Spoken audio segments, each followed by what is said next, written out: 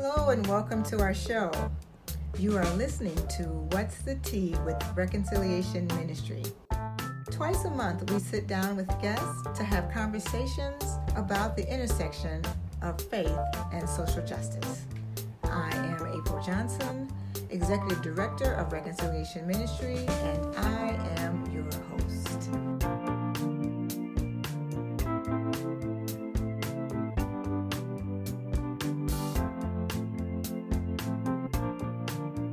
Hello, my name is Brittany King, and I do marketing and communications work for Reconciliation Ministry. Coming up next on the podcast, you're going to hear a conversation between Executive Director April Johnson and I about the impact that Reverend Dr. Ernest Newborn has left on Reconciliation Ministry and the Disciples of Christ Christian Church. On November 6, 2019, Dr. Newborn passed away in his home in California. April and I take a few minutes to discuss the impact and legacy that Dr. Newborn has left on Reconciliation Ministry.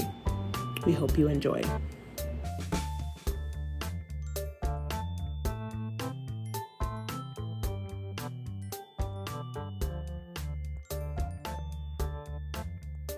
So we are talking about Ernest Reverend Newborn and his impact on Reconciliation Ministry.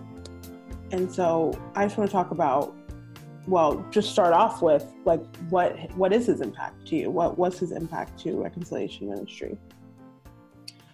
Boy, so many people know that when I came into this position in 2008, there was no one here to onboard me. There was no previous director.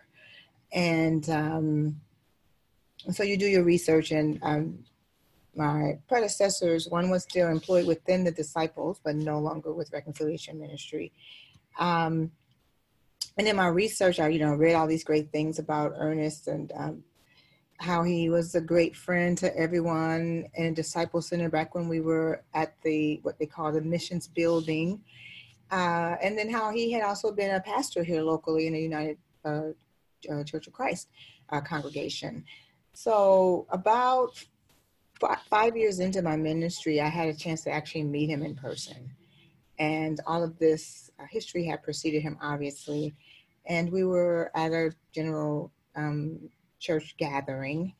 And he saw me in the elevator and he said to me, "I just want you to know I've been wanting to talk to you. I'm so sorry." He apologized to me for not reaching out to me, which is interesting. And he said, "I just want to let you know, if you don't know anything about the history of the Mission Fund of Reconciliation Ministry, that it is a mission fund and that the goal of our grants is seed money for our congregations and our church to embrace this mission of racial reconciliation."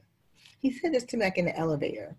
And I was so impressed. And of course, I'm chatty. So I asked him, can we have lunch or can we have coffee at some point that, during the time we'll be together at the conference. And we had coffee. And I just remember sitting at his feet, literally sitting at his feet, sitting on the floor. He was sitting in a chair. But his impact for me has always been never to forget that I am here because the congregations are there. Mm-hmm. And that the congregations, this is their money and this is seed money for their efforts to do this work of racial justice and racial reconciliation. So that has always been his impact. I've had the opportunity in my studies to do some research on all of my predecessors. Mm-hmm. And everyone had brought their own personality and character and focus to this work. And Ernest Newborn was very, very clear that this is a mission fund. And he was the most productive, the highest developer of funds in his 14-year tenure. And also he's the longest serving executive director of Reconciliation. Yeah, so he knew that dollars make an impact. Dollars are how we do what we've been called to do as a ministry. Right. I guess in that vein, as far as his service beyond reconciliation ministry, but also like, so within the Disciples of Christ Church, like what have you, I guess, in what ways do you incorporate kind of what you've learned from his work into the work that you do as the executive director? So obviously in his passing, you think about these wonderful things about a person. Again, I only knew Ernest because of my role and because of my role in his former role, right? Mm-hmm. But he had such an impact on almost everyone who knew him. There's not a person that I run into that literally knew Ernest, not just while he was here in the missions building, but who knew him in his ministry. And they all had pleasant things to say about him, not like in memoriam, but it's like, oh, I miss Ernest. He was, he drove me to work every day, or I miss riding my bike with Ernest. Ernest always had something positive to say to me. But the thing that I garnered from that most is that his legacy for me resonates with my understanding of my ministry, but my own call to ministry, but this ministry of reconciliation, which is that it all begins with relationship. And that Ernest had a proclivity toward establishing relationships and prioritizing relationship in order to be a great fund developer. So I really try to incorporate that into my work. I try to make sure that in the work that we do, that we prioritize relationship. That, not the same relationships, but relationship. That relationship, it functions and ebbs and flows, but it evolves. Right. It's more than just transactional. Yes, exactly. Not transactional. Yeah, exactly. Not transactional. So I appreciate that about his legacy and what he imparted to me. And so I just have one last question for you. In the spirit of Giving Tuesday, which is coming up on December 3rd, and as we think about the holiday season even, and the spirit of giving back in general, how can listeners and our audience that supports us, how can they help Reconciliation Ministry continue Newborn's legacy and uphold the goals that we all have for this ministry? So I think one thing is to never forget.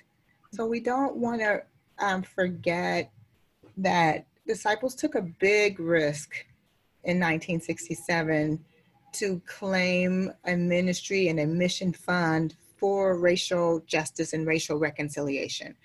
And I know that it was hard fought, and there were a lot of folks that were not what we call early adopters, to say the least. But I think what we can do moving forward is to remember that we are members and that this mission fund is up to us.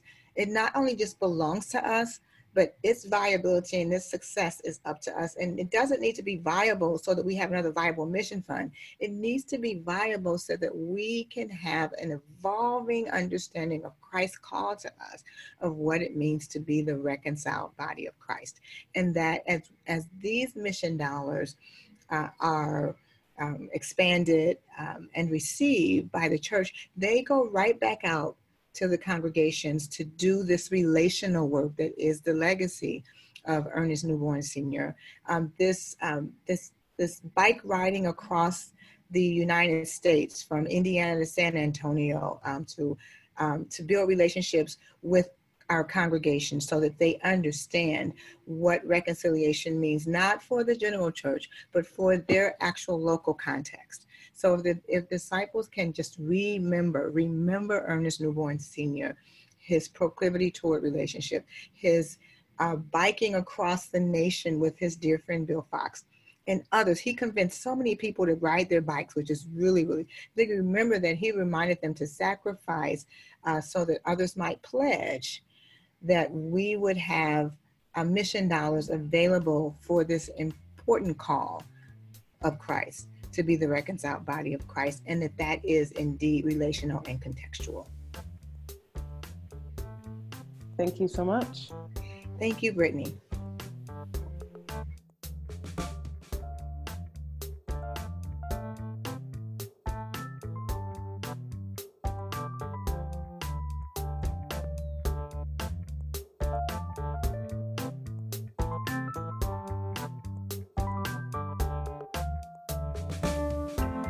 Well, that's our show for today. Stay connected with us on social media. We're at DOC Reconcile on Twitter, Reconciliation Ministry on Facebook, and on our website at reconciliationministry.org. And be sure to subscribe to our podcast on iTunes and SoundCloud.